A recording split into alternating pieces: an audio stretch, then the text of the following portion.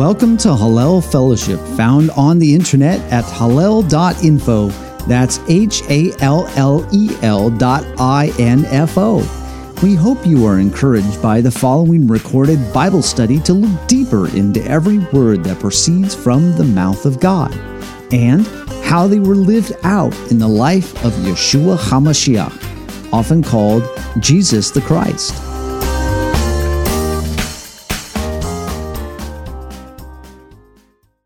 We are going through the Torah reading called Vayelach, Deuteronomy 31. And if you want to see all the notes that we have on this, because we're not covering any of this particular section, we're going to be focusing it all on the alternative readings here today. So you want to see 15 years of past studies on this, you can find them at hallel.info/P52. That's Parasha 52. hallel.info/P52. So these are some high points that we're going to be taking a look at just from the standpoint of this particular reading as a launching point to go into the rest of the reading.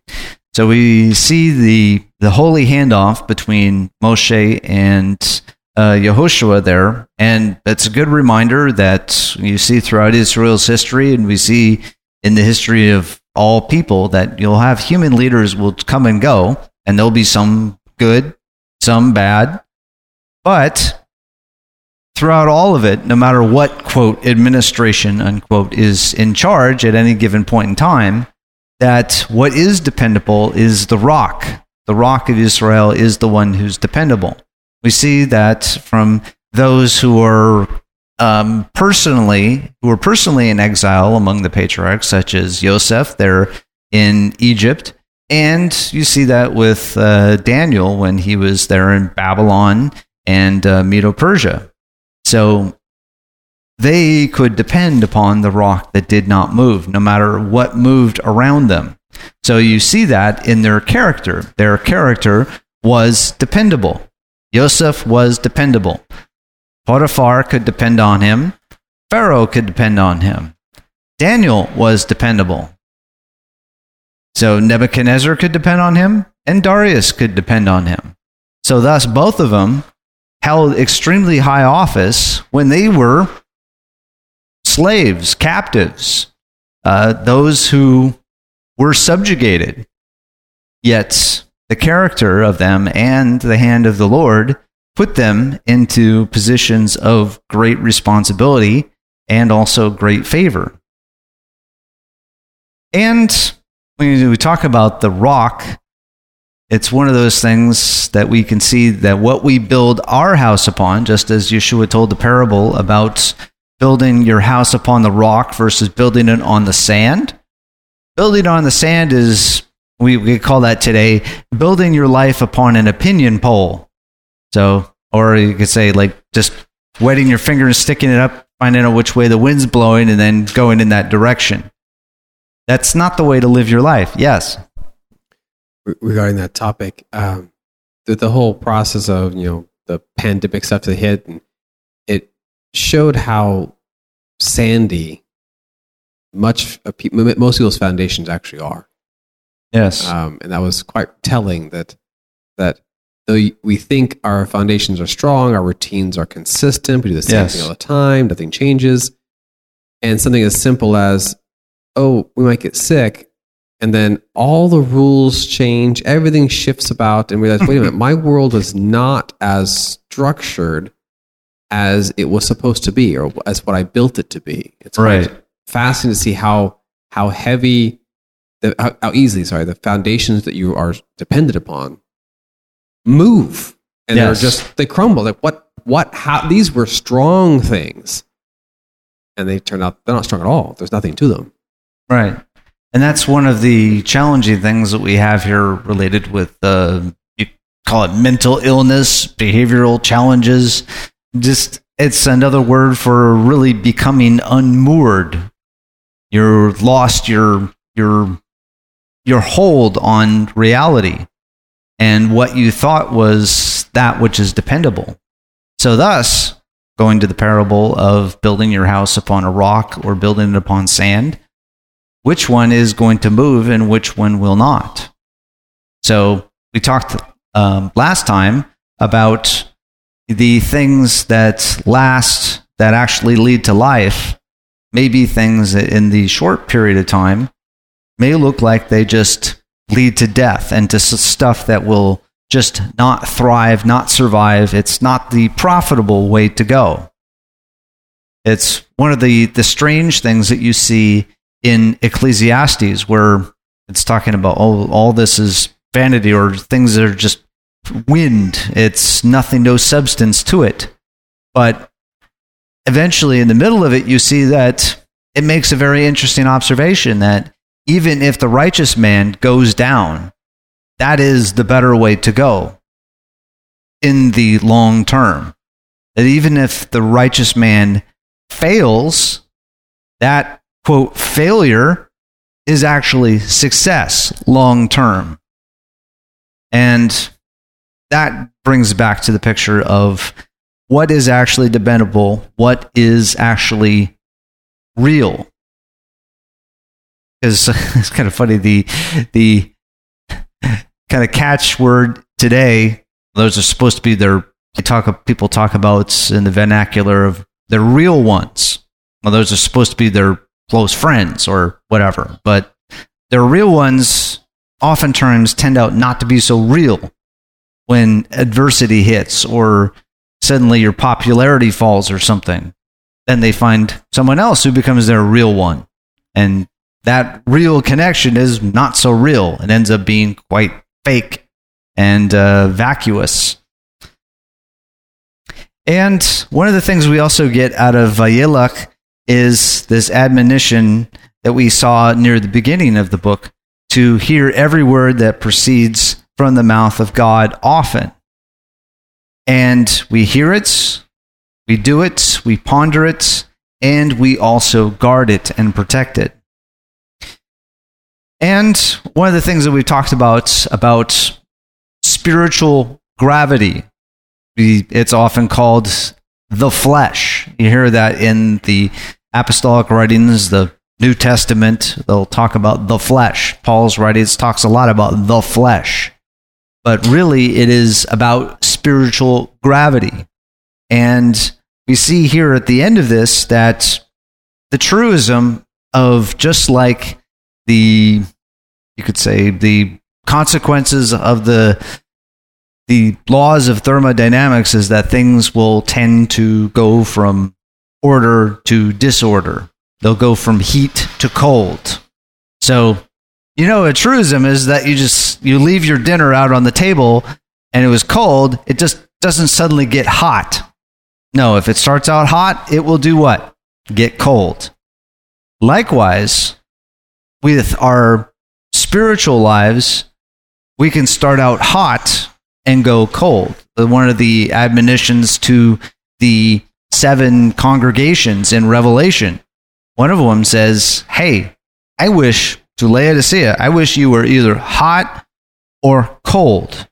Because then it's very clear where you are. This lukewarm thing, where you're neither hot nor cold, you are not only doing a disservice to yourself, but also to other people. And we've discussed that at length, because what you end up doing is, when we talk about thermodynamics, what happens to something that is colder than something that is hot? Yes, you reach equilibrium. You have the heat flow to the thing that's cooler. So if you are lukewarm and you're around people that are hot, you will warm up, but you also what? Pull the heat out of everybody else. So likewise, if you are a lukewarm in your belief toward God, you're like neither an atheist nor one who is just a total believer and totally dependent and totally trusting upon God. Those who are around you who are trusting in God, what then happens? Over time, if they don't watch themselves, then their fervent passion, their fervent trust, their cleaving to God will get sucked out if they don't watch it. Yes.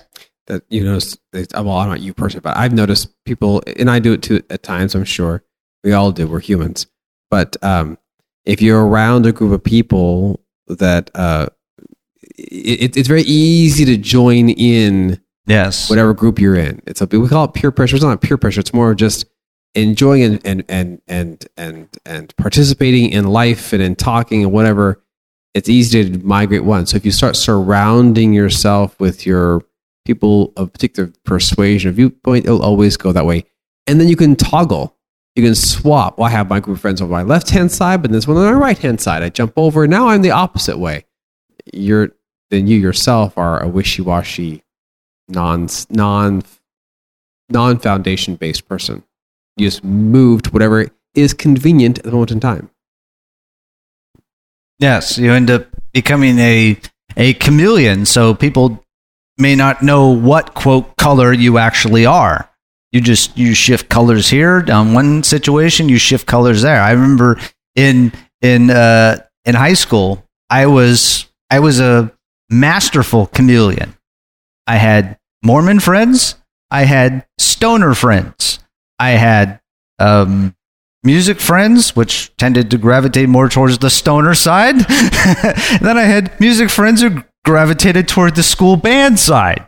So the thing is that over time, I fooled myself into thinking, oh, well, I can just be that resolute rock that no matter if I'm with the stoners or with the Mormons or with the good musicians or the bad musicians, then I could just be whoever I was. But over time, I realized that, I tended to gravitate toward whatever group I was in. And that became quite evident when I had the brilliant idea of, hey, let's have a get-together with all of my friends.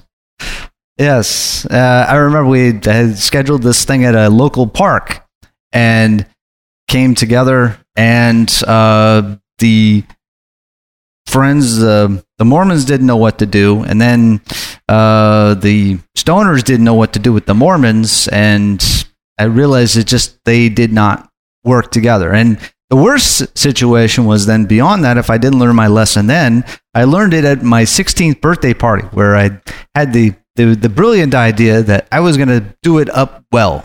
So I decided that I was going to have my band play some songs for a group of people. So the problem is that my band never actually came together because it was composed of people from different groups and could never actually get together. So we never actually practiced much at all.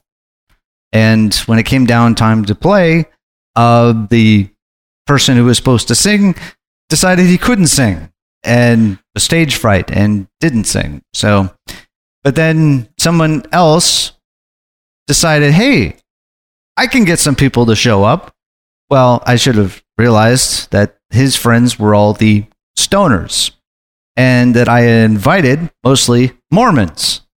So the stoners showed up first, dropping off their kids about the place. And then the families were dropping off their kids. The Mormon families were dropping off their kids. So they come up with their minivans and they pull up to this place and they see the people hanging around outside, and then they kept going. Yes, it was definitely not a good thing. But what one of those things eventually ended up cementing in that you really can't be a chameleon in life, because you will lose track of what, quote, color you are over time. So that's what a part of the character is. But one of the last little things here when it talks about when you get knocked down, get up again. And when you get up again, realize why you got knocked down the first time and what that lesson was. Learn the lesson. And especially when you're talking about getting back up again on the road toward the kingdom of God, to realize the great mercy that's been shown in the Lord putting you back on the path, and then to move on. But a part of that mercy of God is that we have an advocate who speaks on our behalf. We're getting ready to celebrate that with the annual memorial of Yom Kippur, or the Day of Atonement, or that's a picture of this advocate who goes in for our behalf. The pattern that was shown to Moshe on the mountain of the high priest as the advocate, and then you see the letter to the Hebrews brings it out further that the kal v'chomer, the light and heavy. So if the high priest is a pattern of this great advocate, the one who was going to work for you, to represent you, to take in this blood of the covering of the whole congregation in, then how much more is then the Mashiach going to fill that role? So that's one of the great celebrations that we have here of Yom Kippur coming up, and the time in between, the great calling to turn back there that we celebrate with Yom Teruah, or the Day of Blowing Trumpets, and Yom Kippur, is that this is a calling out. It's a part of mercy. Yes, it's also talking about judgment, but kind of like you see represented there in the Gospel of John, that a part of the light coming into the world is to do what?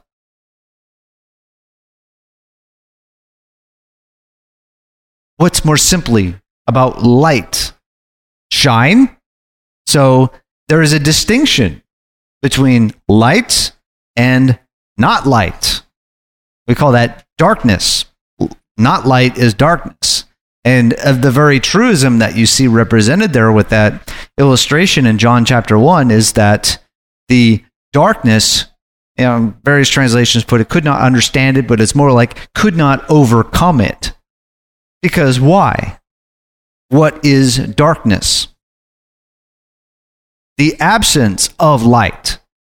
You see with one of the plagues in Egypt, that darkness was something that could be felt. So that was something that was more than just not light. That was like the snuffing out of light. So that was something very specific, and that was something that God sent, was the snuffing out of light in a particular area. But in the general scheme between, God and not God, there is nothing that can snuff out the light of the Creator of heaven and earth. So thus, we're just left with light and not light. And that light of the world that's coming in keeps shining brighter and brighter till there are no shadows, no more dark corners anymore. So that when we eventually see the day of the Lord, it talks about a day of darkness and smoke. But it is what comes with the Lord, and then what is left behind. What is the description that we see at the end of Revelation of the city of God? There is no night, because the dwelling place of God is there. So that's one of the pictures that in the world, light has come into the world, and that which is not light will retreat from it. So those are some of the key highlights of this particular passage. So we are going to skip down into this particular passage that we are working at today, which is Shabbat Shuvah. Shabbat Shuvah, or the Shabbat of Restoration, the Shabbat of Return. It is commonly the Shabbat that comes between Yom Teruah, also called Rosh Hashanah, and Yom Kippur, or the Day of Atonement. So that one in between there. And some of the passages that are common as the parallel passage, or the Haftarot, plural of Haftarah, those are basically Hosea 14, Micah chapter 7, verses 18 through 20, and Joel chapter 2, verses 15 through 27. So on Yom Kippur, we talked a bit about that last passage in Joel chapter 2, so we'll hit it briefly, but we'll be taking a look at the other two passages, specifically on Hosea. Hosea chapter 14, which caps off the end of this relatively short prophetic book here. Return, O Israel, to the Lord your God, for you have stumbled because of your iniquity. Take words with you and return to the Lord. Say to him, take away all iniquity and receive us graciously, that we may present the fruit of our lips. Assyria will not save us. We will not ride on horses, nor will we again say, our God, to the works of our hands. For in you the orphan finds mercy. I will heal their apostasy. I will love them freely, for my anger has turned away from them. I will be like the dew to Israel. He will blossom like the lily. He will take roots like the cedars of Lebanon. His shoots will sprout, and his beauty will be like the olive tree, and his fragrance like the cedars of Lebanon. Those who live in his shadow will rise again, and they will blossom like the vine. His renown will be like the wine of Lebanon. O Ephraim, what more have I to do with idols? It is I who answer and look after you. I am like a luxuriant cypress. From me comes your fruit. Whoever is wise, let him understand these things. Whoever is discerning, let them know them. The ways of the Lord are right, and the righteous will walk in them, but transgressors will stumble in them. So, starting out first here, some key phrases right at the beginning. For you have stumbled because of your iniquity. And then further on with the response, take away all iniquity and receive us graciously, that we may present the fruit of our lips. So that is the response to this turning back, this finally of the learning the lesson. Now, just pulling back a little bit into this particular book. This particular book is, the setting of it, as you see in chapter 1, is looking at the northern kingdoms that are about ready to get crushed by the kingdom of Assyria. But the perspective of it is also from the southern kingdoms. So even though the setting is in the northern kingdoms, this is really a lesson for the southern kingdoms, because you see a similar thing. One of the things that the book of Hosea is famous for, some people say infamous for, is this thing between the prophet Hosea told to marry an adulterous woman. Now, and then having these children, and the children of the relationships, but then also adopting them back in. And that being a lesson for what happens to people that were cast off, not my people, and then called my people again. So that is one of the settings of the book. But one of the big pictures that you have in there is not of only the exposing the shame of what has happened with the relationship, this image that's shown there between the prophet and his wife, and a picture of what has happened between the kingdom of heaven and Israel, and that relationship, and how that relationship has gone downhill, because you see a similar thing that shows up in the prophet Ezekiel. Because Ezekiel also has a very similar picture of these, in that case, it's the picture of two sisters, one the northern and one the southern, and a very similar thing of you should learn the lesson from the older sister, there being the northern kingdom, but no, don't learn the lesson of the northern kingdom. But again, that prophet also sees, like, Hosea is kind of picturing this time right here in the time period of the loss of the northern kingdoms, and then Ezekiel's right down to pretty much the exile starting for the southern kingdom. So you've got those bookends there of telling pretty much the same message of realizing how you got here and what the road back actually is. And another key passage you'll see in there is, I will heal their apostasy and I will love them freely. So one of the key things to look at first off is, I will heal their apostasy. Now, that's the interesting thing of it, like apostasy and also repentance, and they're all coming from the same word. They're variations of shuv, which makes it quite sometimes challenging. You'll see some of the translators' notes about, well, where is it? Do we call this a restoration?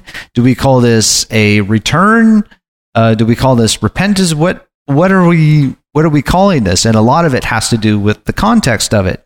Some variations on the verb shuv, and a very interesting comment in here from the Theological Word Book of the Old Testament is, a better than any other verb, it, referring to the verb shuv, combines in itself the two requisites of repentance, to turn from evil and to turn to good. So that's a very interesting picture when we see how shuv is used throughout the Bible, that there is that step process to turn what? To turn from evil, but then turn to good. Now, you might remember we brought this up last time around with the parable that Yeshua told of the guy who had the evil spirit in his house. And he threw the evil spirit out. Then the evil spirit went and found, hey, the place where I started from, it's then the one that was there before. Then he got 7 evil spirits that were worse than the one that was there before. And they went in, and the punchline of that parable is what? That it was a great party. The more the merrier, right? No, the situation at the end was worse than when it started. Because why? The first part of the shuv was followed. Turn from evil. You throw out the spirit. But what about the other part of it? The second step. The second step of it was to turn to good. So it's kind of like what can happen for sometimes the cartographically challenged who may be heading off in a given direction and realize, I'm going the wrong way. So then you just turn the wheel. Okay, you've turned away from the way that was going the wrong way. But if you're not following along where the direction you should be going, what have you accomplished? You've turned away from that bad direction, but turned to what?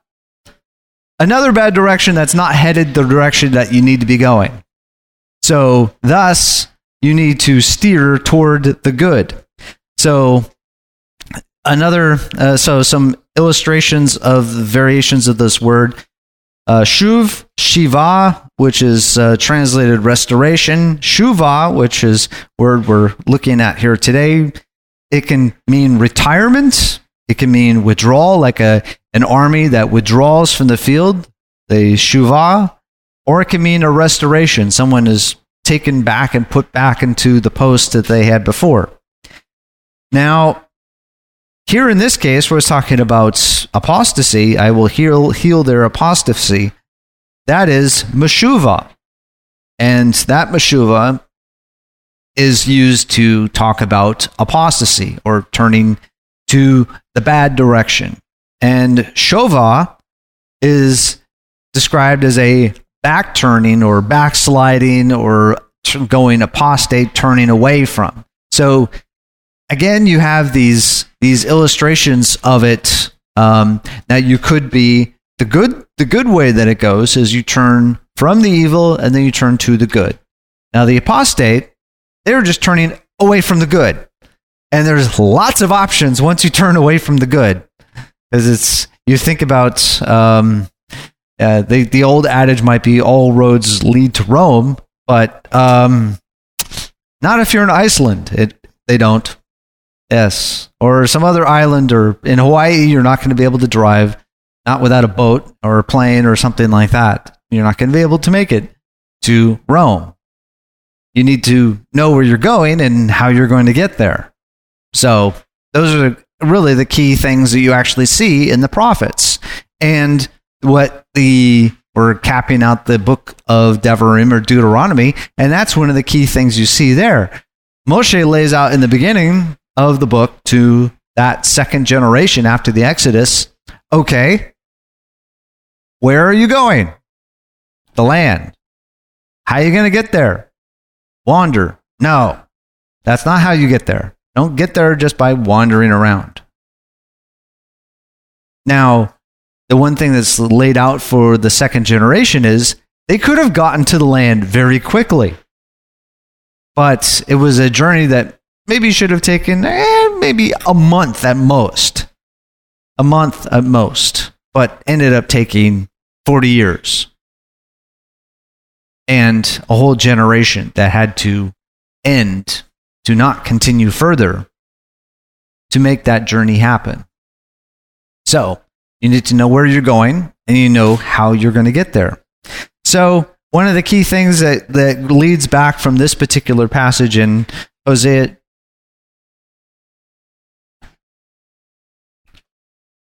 chapter 14, back to the passage that we're looking at today of Vayelach, Deuteronomy chapter 30, verses 6 through 10, talks about this.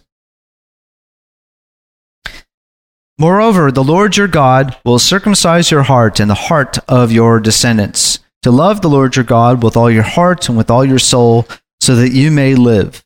The Lord your God will inflict all these curses on your enemies and on those who hate you, who persecuted you. And you shall again obey the Lord and observe all his commandments which I command you today. Then the Lord your God will prosper you and prosper you abundantly in all the work of your hand, in the offspring of your body and in the offspring of your cattle, and in the produce of your ground. For the Lord will again rejoice over you for good, just as he rejoiced over your fathers. If you obey the Lord your God, to keep his commandments and his statutes, which are written in the book of the law, if you turn to the Lord your God with all your heart and with all your soul. So this passage here we have about, moreover, the Lord your God will circumcise your heart and the heart of your descendants. So just like we saw in the previous Torah portion, where this was a message that was not only to that generation there, but the generations that were to come. That legacy of that generation was going to pass through to subsequent generations that come after them. So, again, very important that the heat, so to speak, the spiritual fire of one generation needs to be kindled and contained and stoked in the next generation. Otherwise, they just turn off. They eventually run out of fuel. You might have probably noticed that either in your own family or seen that happen in others, where they'll have basically one generation, well, maybe light a fire or maybe get the next generation warm, but then if it's not stoked or fed, it'll just die out over time. Yes. That same topic is what former President Reagan talked about, with freedom is only one generation away from extinction. Yes. So the principle of if you don't continue to instill the critical importance of what is vital to survival in your future and your future children, it will die off. It takes only one generation to vanish. Yes. Now, with this instruction that we have here in Deuteronomy 30, you might look at it and say, okay, the Lord your God will circumcise your heart and the heart of your descendants. But wait a minute, didn't, back in chapter 10 of Deuteronomy, didn't they say to circumcise your heart, to cut off basically the dead parts of your heart within yourselves. So that was the instruction for the second generation heading into the land. Well, what happened between that and this?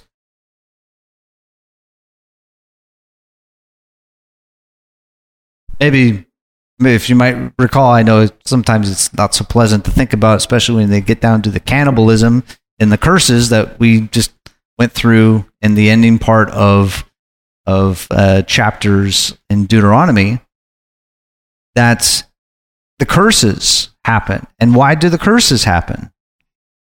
Because the people eventually veered off. They turned away from the good to something else. They turned away, and this nudging back is a harsh one. And we talked about last time is, well, why did this turning back, why do these corrections have to be so harsh? And again, it's important to remember why these things come down and why correction is really needed in the house of God, is that you're talking about a lifeline to all of humanity here. What legacy do they have? I mean, you think of all the other options besides what the kingdom of God is here, and even the various ways that the kingdom of God has been corrupted, or as the prophets say, been blasphemed among the nations. There's lots of other options. But as Yeshua told in a parable about the narrow way, I mean, it's a multi-lane interstate heading away from the kingdom of God. But it's maybe a one-lane road. One-lane road headed toward the kingdom of God. So very easy to veer off of it if you're not paying attention. Yeah, and taking that metaphor and extending it out further.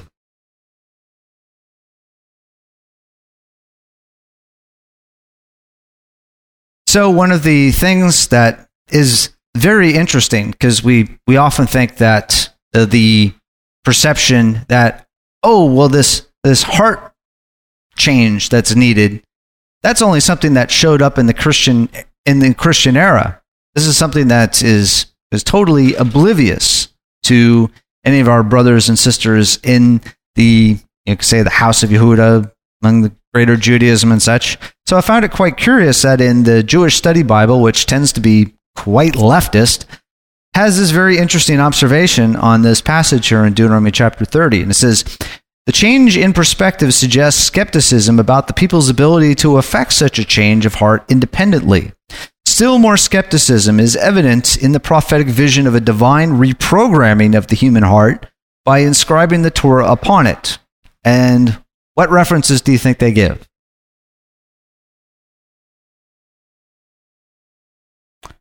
Yeah, we call them the New Covenant. The New Covenant prophecies. So this wheel realignment that's needed to get the steering of Israel back onto the road so it keeps veering off to the left or to the right, that this counsel to cut off the parts of the society that keep having a problem. And I keep thinking, every time I think about having a spiritual wheel alignment, makes me think again back to high school. I don't know what all these things happen in high school. I mean, I thought I was just so wise. I can't believe I was so stupid. But the first car that I ever had was this great Subaru station wagon. And the thing is I got my driver's license right when I turned 16. Yeah, that was back in of course, this is Alaska here, your first license is not riding a moose. It's actually, you can drive cars there, but I happened to get my license in the middle of wintertime.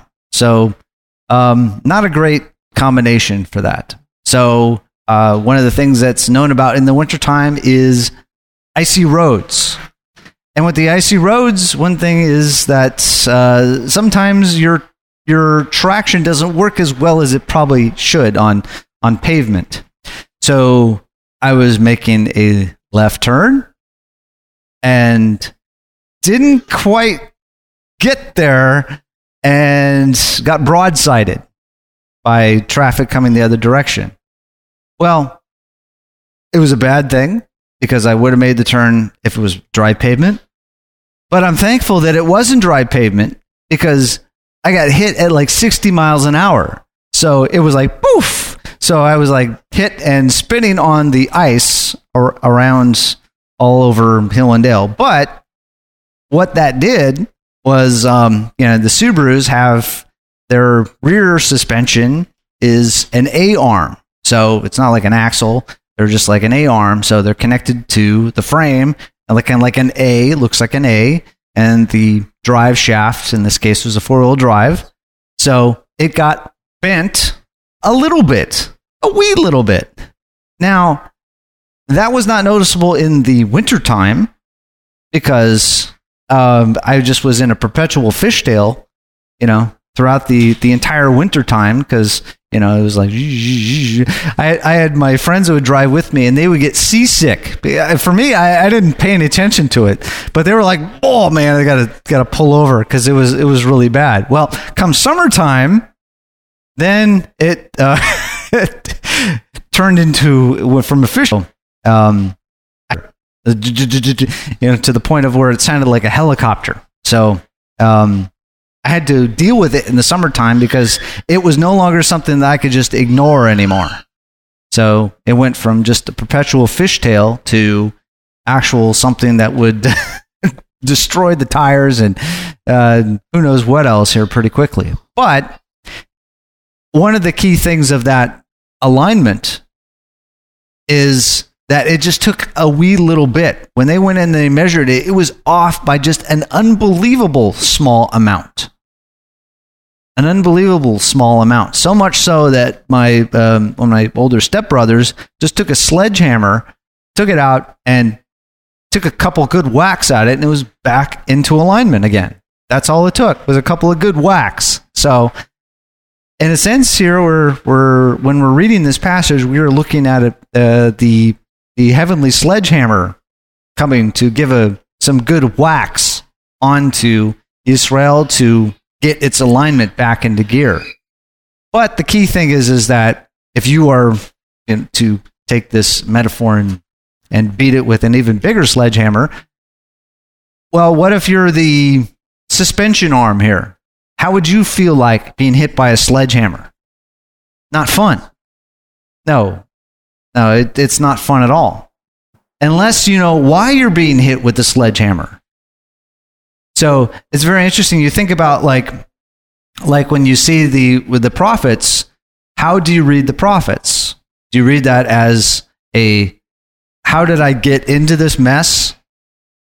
Or why does God hate me thing? Why is all this bad stuff happening to me?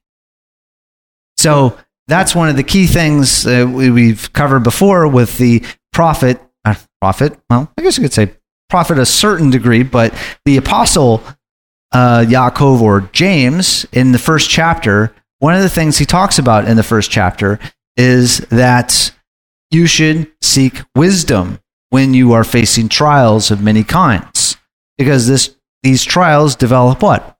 Perseverance, and develops character one step at a time down to the part where it says that you are perfect, lacking nothing. And you are to seek wisdom so that you are not just tossed back and forth, because these, tossed through life wondering why these sledgehammers keep hitting you all the time. Instead of finding out, well, maybe the sledgehammers are hitting me for a very good reason. Yes. That's how you strengthen it. Yes. And it leaves a permanent mark, which is the whole point of it. You don't forget it. So you got bent one way. Well, to bend you back, you're cold working it, it's going to strengthen it. But you never actually return completely because there's the extra stress inside the metal, as opposed to you won't forget it. So you now have what we call wisdom. And you can withstand a stronger force the next time. Hopefully. Unless you break. Then there's other problems. But those sledgehammers, those events, yeah, they are struggles, but you're designed to have a permanent mark from them, which is useful to you. You become old and gnarled, and your memory does, your history, the stories you got that you can share how you got all these kinks and bends and tweaks and smash marks along the way. Yes. So, one of the things, the difference between Deuteronomy 10 and Deuteronomy 30 was that the counsel to do the instructions back in Deuteronomy 10 of cutting away the stuff that should have been left behind in Egypt, the old way of life, the life of slavery, that wasn't taken care of, but rather than cutting away the old way of life, you basically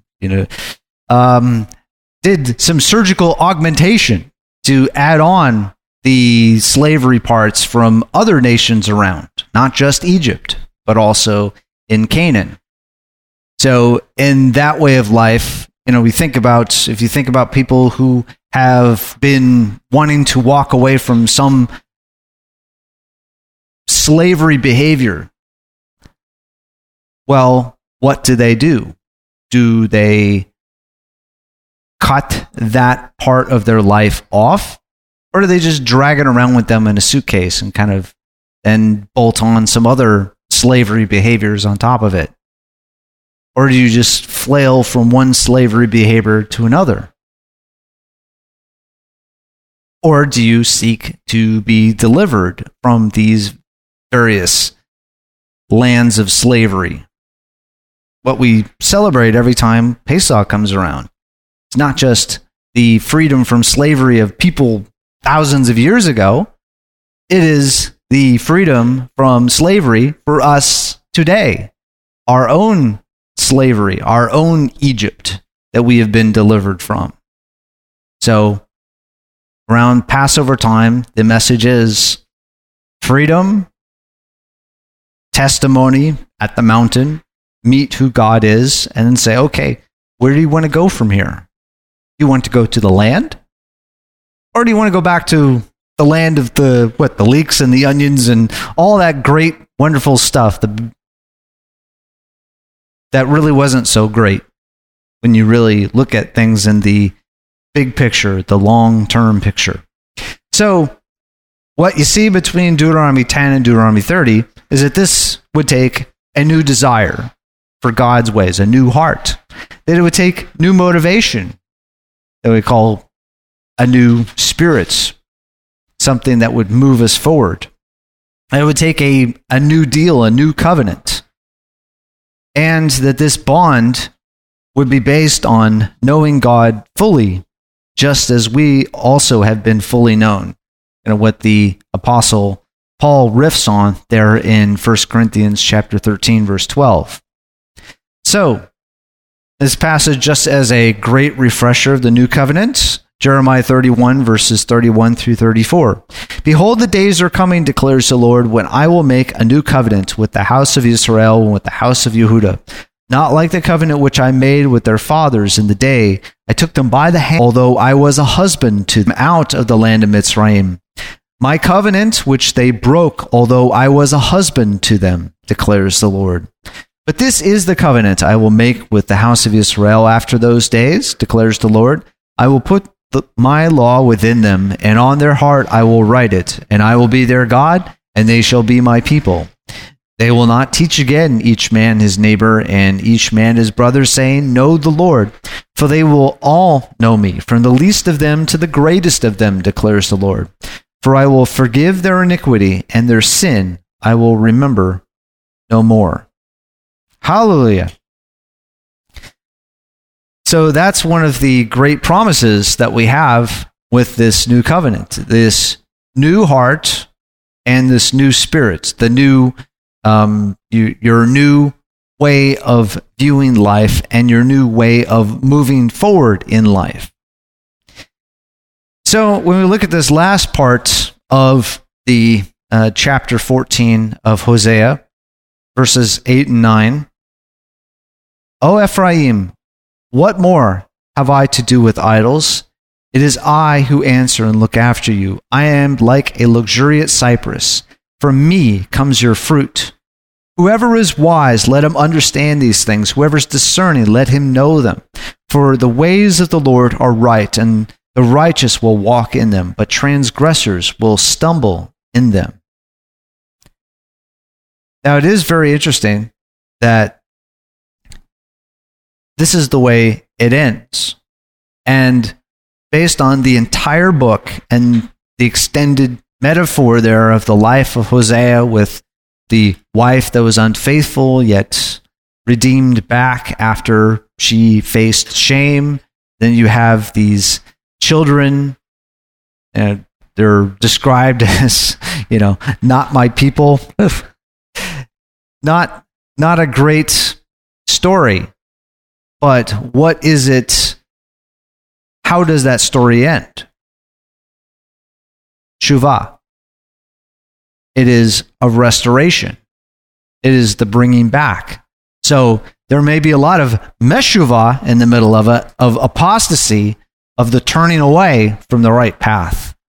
But there was the turning back, the turning away from the turned away path, so to speak, which you might say repentance, the turning from the evil, and then turning to the good. And that's how it ends.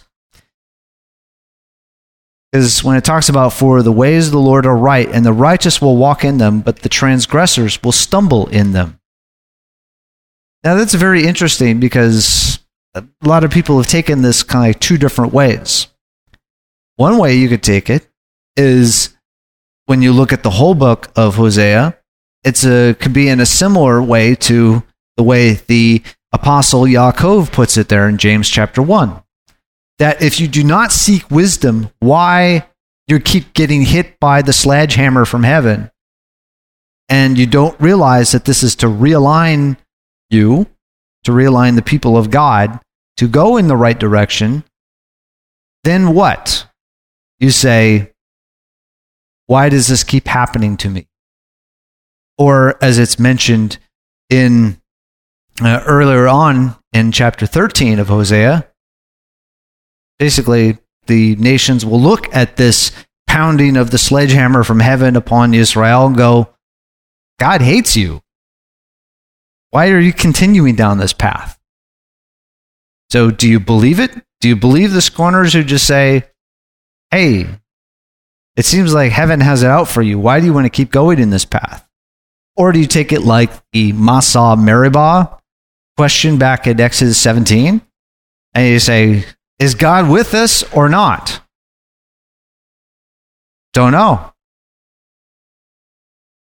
Do you notice where the trajectory is going? With like the manna, the Red Sea, those things would kind of indicate, yeah, God is with us. But there's some difficult things that have happened along the way. The getting thirsty, then the snakes. Snakes just didn't come for no reason. Very interesting thing is to see the perspective that perhaps the snakes were always there, but then kept away. So one way to look at it is the snakes were let in. Another way is that the snakes were sent in. Whichever way you look at it, it was a time of adversity. So which way do you look at it? Do you look at it like, why does heaven hate me? Or do you say, okay, I think I need to change direction?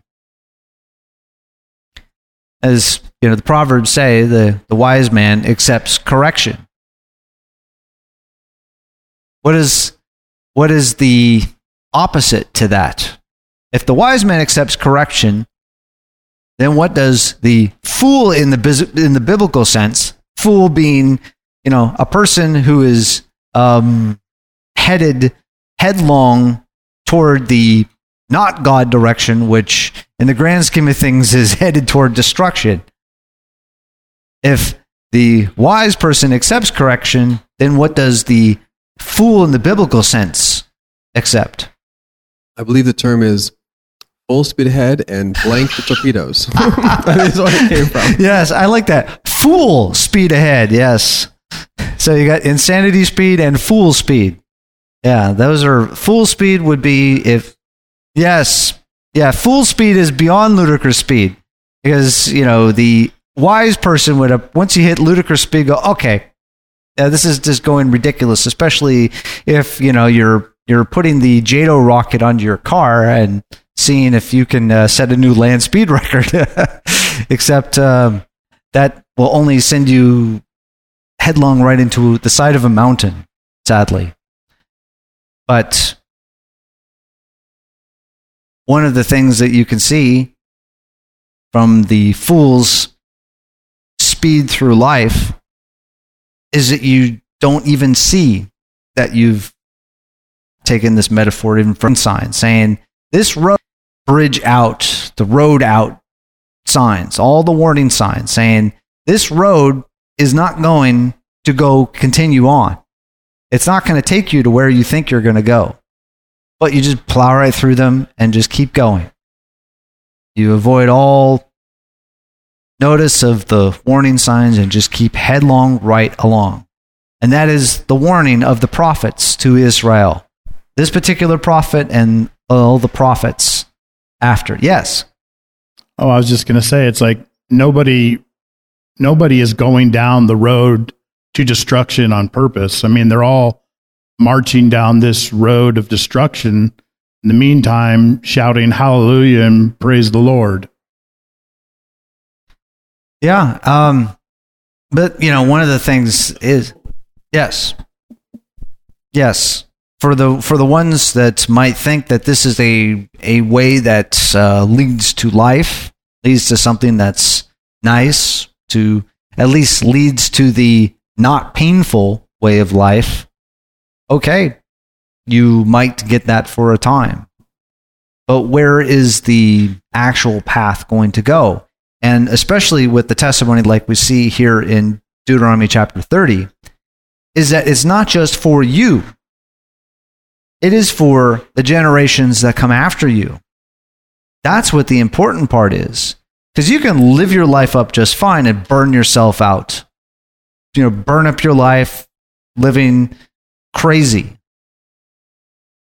But what about any other generations that come after you? What are you going to pass on to them? Yes. Well, that's an interesting point that they point out that even there's an old saying, I can't remember who said it first, I've forgotten, but that no one, even evil people, don't think they're evil. Evil people think they're good. Hitler didn't think he was evil. He thought he was doing good. Stalin didn't think he's evil. He thought he was doing good. Mao didn't think he was evil. He thought he was doing good. Even evil. So to know what you're doing, good or bad, the only option is compare it to something that is already accepted as good or accepted as bad. So as long as you're willing to compare, is it life unexamined is unworth living? I hate the exact phrase, but as long as you're willing to compare, you can distinguish, is this a good way or not? As the point out says, for the ways of the Lord are right, i.e., compare them to the ways of the Lord. Do they compare? Do they match up? Or do they not match up?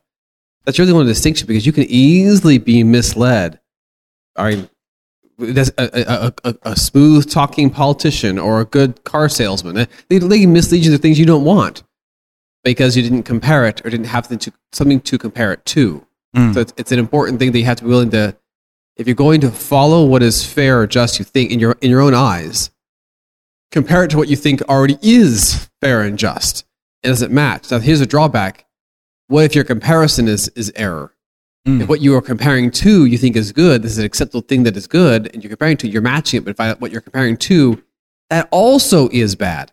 So you have to find a thing, in this case, ways of the Lord, but something which you can compare to that it is a standard that works or is acceptable, as opposed to some other standard you chose. If Mao said, I did everything right, just like Hitler did, I did a good job.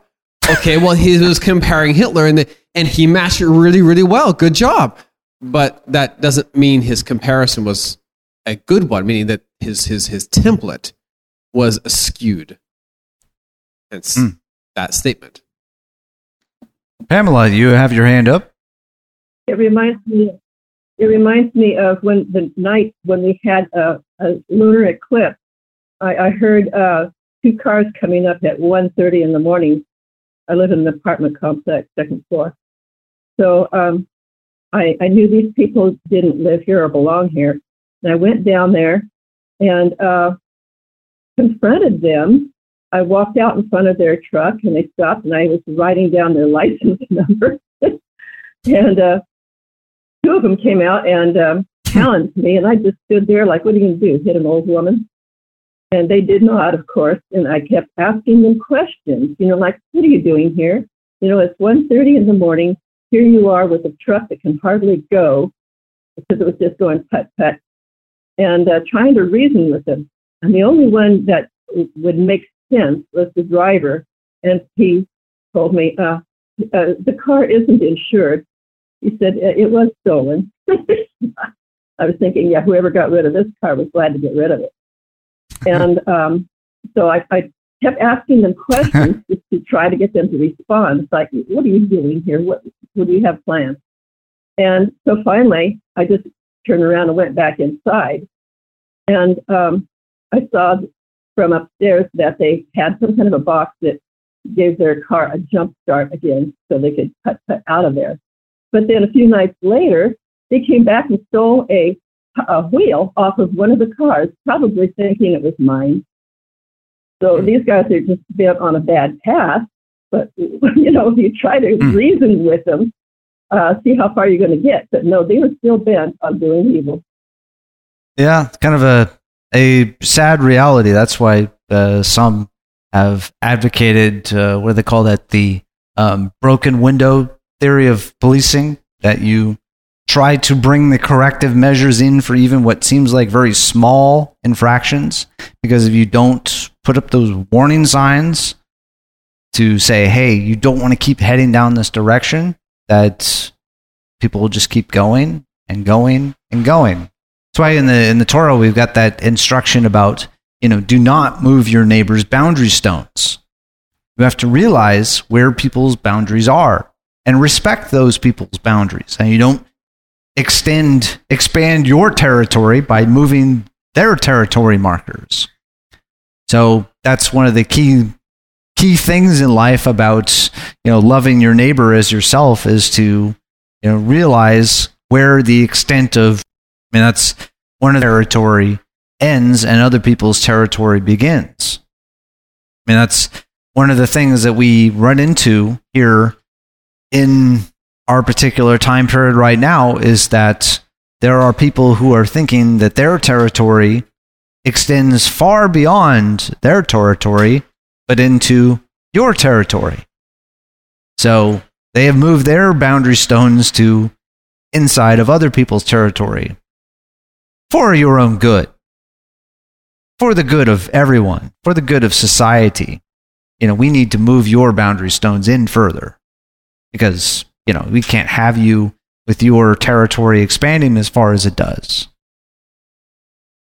So, just like with people that need a nudge to get back onto the right path, there should be things for greater society and also for those who are leaders as a nudge that, hey, your usurpation of other people's territory is unjust. So one of the things that people think about when you think about this time of year, and we're thinking about between the time of the calling for repentance and Yom Kippur, is that, heaven is just being totally unreasonable with these requirements, these commandments, these instructions. Heaven is moving my boundaries in too much, requiring too much of me. So again, are we willing to take a look and say, well, why is it that heaven is using the proverbial sledgehammer to pound us into alignment? Or why is heaven, they're sitting there with the boundary stones and saying, your boundary really needs to be here. You've moved your territory, so to speak, into other people's territory, or you've moved it into God's territory, so to speak. So these things in this time of year, it's a good time to go back and reflect. What are the boundaries of heaven? What are the boundaries that heaven says that we should have between ourselves and others? Have we gone over and been moving other people's boundary stones? And have we not been seeing that other people are moving our boundary stones? Because within families, you probably have noticed the whole thing of that people have not seen or not done the quote broken windows type of policing with their interpersonal relationships with people in their family for so long that the quote stupid stuff makes people just explode. I mean, you see that happen to when you talk about like probate and estate attorneys, and they get the family together, and they're like a chair in somebody's estate, and the siblings are just knocked down, drag out, fight, yelling, screaming at each other over a chair. It's not the chair. It is all this stuff over decades that they've encroached into each other's territory and not respected each other and not dealt with it, not said, ouch, that hurt. We need to heal these things that are between us. So you let these things go for so long that just the stupid little things, or in a marriage that things are left to go so long that if the toilet paper is going one direction versus the other direction, suddenly, you're throwing things at each other. Oh, wait a minute. Did the toilet paper cause this war inside the house? No. The chair didn't cause the problems between the siblings. No. It was all those things were just left unresolved. And that's what the key period of the time of repentance, whether you're talking about the whole 40 days, we're talking about the 10 days of awe, talking about the Day of Atonement itself. It's about the return and the restoration. And like we're seeing here with just the pure language of the Hebrew of shuv, to turn. Turn away from the evil, turn toward the good. Turn away from the bad thoughts and the bad, as the Apostle Paul puts it in the context of matzot and unleavened bread, about malice and wickedness. Get that stuff out and get in sincerity and truth. So these lessons that go from all these appointments throughout God's year are all about what?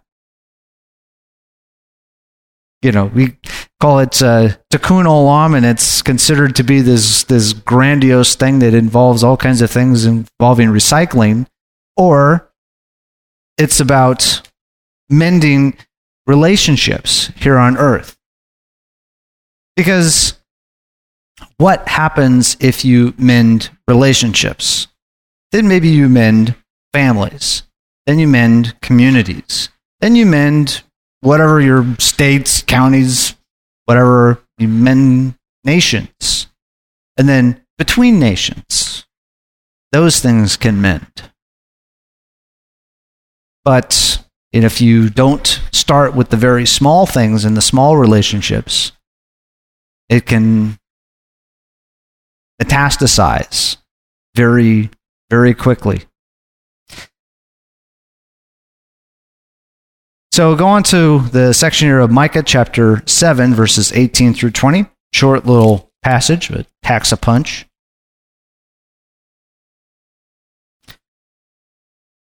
Micah chapter 7, verses 18 through 20. Who is a God like you who pardons iniquity and passes over the rebellious act of the remnant of his possession? He does not retain his anger forever because he delights in unchanging love. He will again have compassion on us. He will tread our iniquities underfoot. Yes, you will cast all their sins into the depths of the sea. You will give truth to Yaakov of old, to Abraham, which you swore to our fathers from days of old. So we see the key passages in this particular section. Pardons iniquity, passes over the rebellious act of the remnant of his possession. Now, think of that particular statement there. The remnant of his possession. Now, what is, especially when we're talking about the prophets around the context of the exiles of Israel, what is the remnant? Survivors, those are the less bad of the entire people. The ones, like you read Ezekiel, and it talks about the remnants of those who are left, the ones that are following what God says. But you say, okay, even with that remnant, to refine that remnant more. And as the Apostle Paul talks about it, it's like, refining gold in the fire. Just keep refining it. It can work at one grade if you take out some impurities. But if you want the higher grade, then what do you have to do? Take out more impurities. Then if you want even higher grade beyond that, take out even more impurities. So if you want to keep refining it down, to just say, okay, well, all these people here who didn't drive off the cliff, well, then they must be the ones that totally have everything all together. Well, okay, maybe they were, and this proverbial thing, smart enough to hit the brakes before they went over the cliff, but does that say that they've got everything else figured out? No, it's like you made that decision, okay, we weren't going to totally go over the cliff. But you may have other issues that need to be refined. As the passage continues on, that the Lord is doing this about passing over the rebellious acts of the remnant of his possession, because he delights in unchanging love, or the chesed. He delights in chesed, that this loyalty. Another good way to put that is loyal love. Not just unchanging love, but loyal love. And this loyal, we talk about loyalty, but loyalty that also has compassion and concern upon it. And it talks about he will tread our iniquities underfoot, cast all their sins into the depths of the sea. Remember what we read in the New Covenant prophecy in Jeremiah 31? That he will remember our iniquities no more. Remember them no more. So the things that were against us, taken away. Which reminds you of what? Colossians, the certificate of ordinances that was against us, he took that and nailed it to the cross. Apostle Paul is talking about the same thing that the prophets were talking about, that the New Covenant prophecy is talking about. The things that were against us, our iniquities, sins, transgressions, all of those things, gone. Yes, Larry. But that really turns out to be a one-time event. That was the things that you did before that, and that you did unwittingly. And because he said, if you go sin again after that, there's no more forgiveness. So it's not one of the key things in that passage is that if you turn away from this, and again, this is the context of it. The context is in Hebrews chapter 10. It's riffs at the beginning of it on Yom Kippur, Day of Atonement. So what is Yom Kippur, Day of Atonement? I mean, he's been talking about that for 3-4 chapters earlier. going all the way back to chapter 7 of Hebrews. And all that is about what? Yeshua, the Kal V'chomer, if the high priest is able to bring this reconciliation, to bring this covering, to be the effectuator of this covering over sins, transgressions, and iniquities on Yom Kippur, then how much more is the Mashiach able to do that? To take the promise of the new covenant that God will remember our iniquities no more, and to bring that fully into effect. So, if you turn back from that, what option you want to go in? You want to go back to the pattern that Moshe showed on the mountain? That's like choosing a person's hologram over the person. The hologram does what? Reminds you of the person, represents the person, can help illustrate the person, can help, move the person's image across time and space. But is the hologram the person? No. So the things related to the Mishkan, to the tabernacle, to the temple, are those the things? No, they are not. No, because that's what it talks about, the pattern shown on the mountain. It's just like a hologram, if it's a hologram of someone with an important message. Okay, you're probably all thinking of that same sci-fi movie. Help me. You're my only hope. Okay, now that was a message across time and space. Was that mere message? No. The message was essential. But was that the person? No.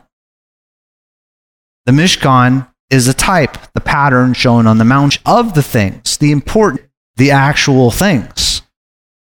It is the message of the things, the important, essential things of what is in heaven. But they aren't the things themselves. So thus, people always ask the question, well, what do we keep seeing in the prophets about these sacrifices coming back? Did the sacrifices ever cover sin? No, they never did. They never will. What are the offerings? What are they? Yes, they are the representation of the things going on within you, which is why you get those very startling comments that you see in the prophets, like Isaiah chapter 1, I hate your feasts. Yes, because of what was inside the people, and over lots of chapters of the book of Isaiah, he explains that. What was happening inside the people was poisonous. Just like in the book of Ezekiel. Did he hate the temple? No, he revealed through all kinds of various ways, even digging through prophetically into the inside of the temple to show what was going on in there, and it was ugly. The inside of the temple was pagan. What the people were doing on the outside of the temple was pagan. Was the purpose of the temple pagan? No. The problem was what was happening inside the people that made them do that. That's what the problem was. Yes, Larry. When he says you crucify Christ afresh? Yes. What is that? How does that work in that context? Well, it is. You're saying that the whole purpose of the offering, as he goes through, from chapter 7 through chapter 10, he's talking about Day of Atonement, and then builds up to this crescendo and saying that there is this one special sacrifice that is the thing, not the type. It's not the mere type, but it is the thing. So, if you reject that, then what then are you calling for? You're going back to the same system every year. It's like, okay, we have to do this every year to kind of, it's like getting your, dare I say it, your booster shot from heaven. Every year, you got to get the booster shot. The purpose of the book of Hebrews is saying, this is not the heavenly booster shot. every Yom Kippur. This is a reminder once a year. It's on your calendar once a year to remind you of the thing that is happening, the thing that heaven is doing with earth. Don't miss the thing. And if you missed it, there's 66 books that talk about it. That is the thing that heaven is doing. The types are huge waymarkers, reminders. The Moedim, the appointed times of God, they're continual things on your calendar to keep reminding you of the things that is going on between heaven and earth. But don't think that just by doing what the pagans do, the right chant, the right time, in the right manner, in the right cadence, with the right rattles, with the right clothes, in the right place, with the right fire, and on and on and on and on and on and on and on it goes. Don't think that that's how heaven works. Because that's how Canaan works. That's how Egypt works. That's how Babylon works. Assyria, Greece, on and on and on it goes. That's how those systems work. This is not what is revealed from heaven. Heaven reveals a completely different thing. It's like, okay, you will see this tent, building, you will see people dressed in a certain way, officiating in certain things. You bring certain items on certain days. But realize that this is all pointing you toward the thing, what heaven is doing with earth. They are not the thing in and of themselves. That's what the pagan world does, which is one of the things that's very interesting when you see in the way Hollywood depicts things. It's very interesting how Hollywood depicts things, because you will see in lots of types of entertainment where they're trying to depict the battle between good and evil, and if they get into demons and such like that, it's what? You have the right incantation. Do you have the right stuff? You got the right powders, the right incense, the right candles, the right messages. If you get all the right stuff, then that will break the power. But for any sort of realistic representations of the true battles between heaven and the not heaven, called the demonic world, you'll see something quite different.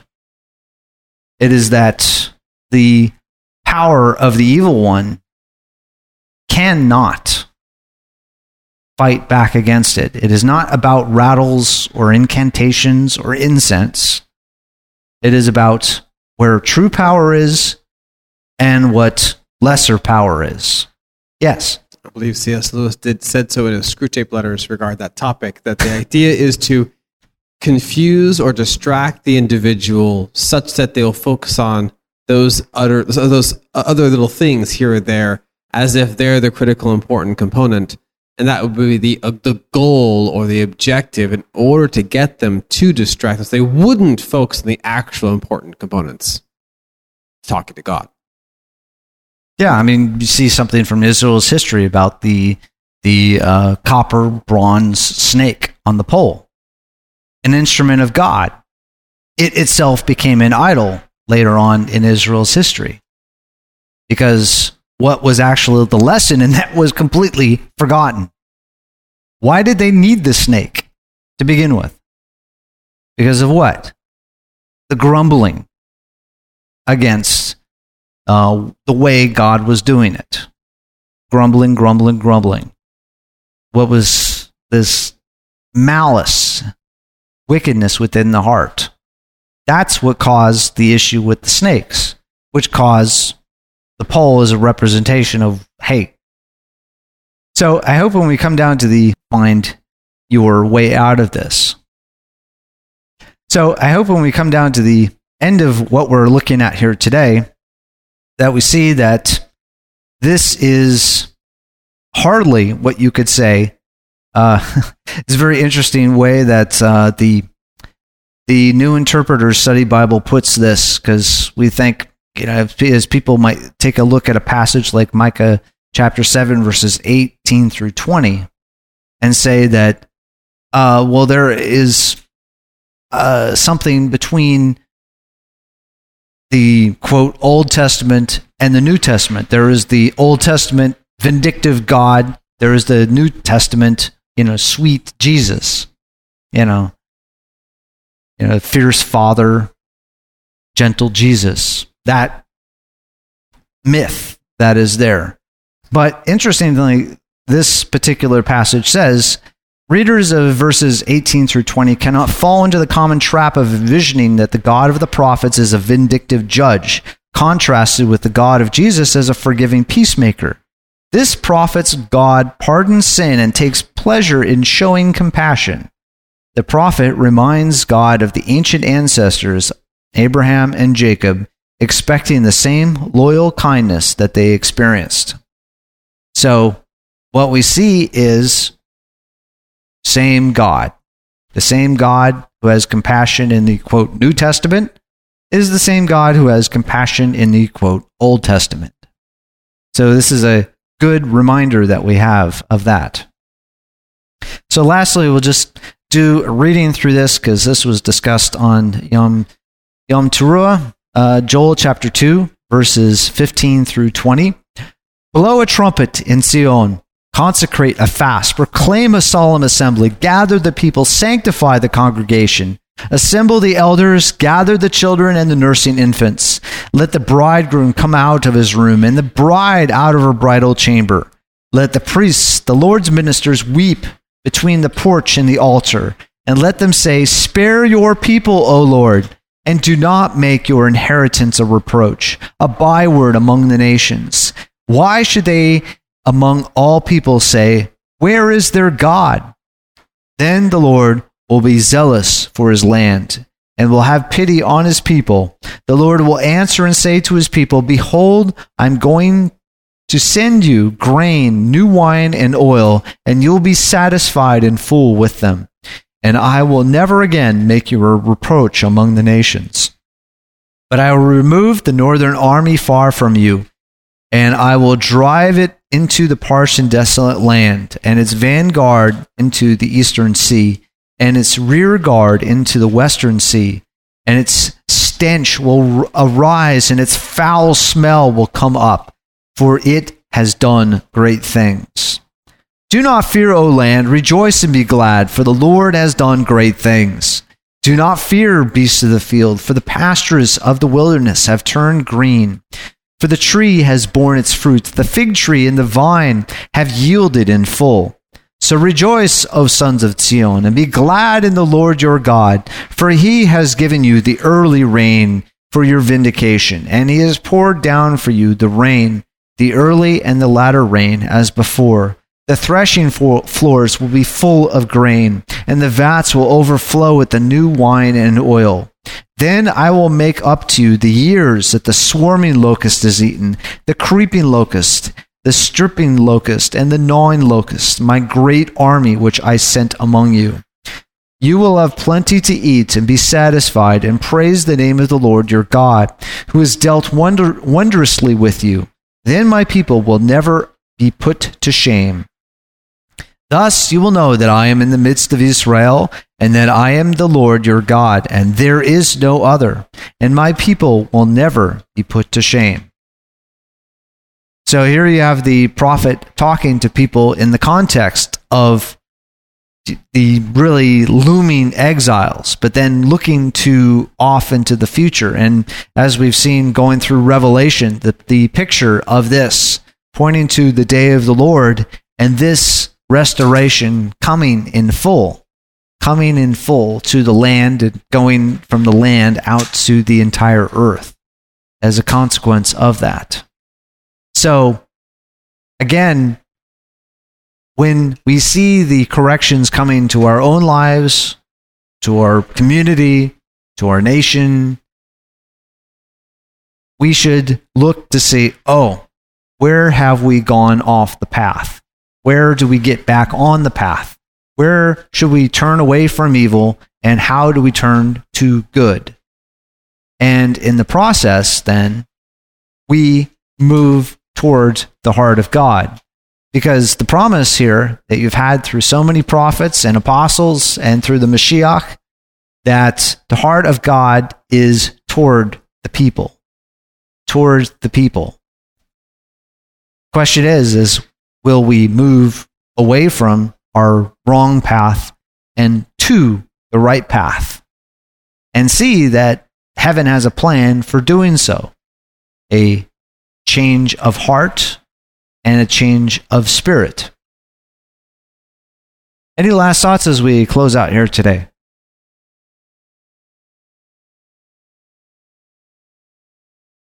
All right, we'll close things out with prayer. Father God, we thank you for giving us the testimony of your servants through such a long period of time. And Father, as Yom Kippur approaches, we just pray that you continue to show us, show everything about us, and reveal to us the paths of everlasting. Father, we thank you for having mercy on us. In the name of your Son, Yeshua. Amen.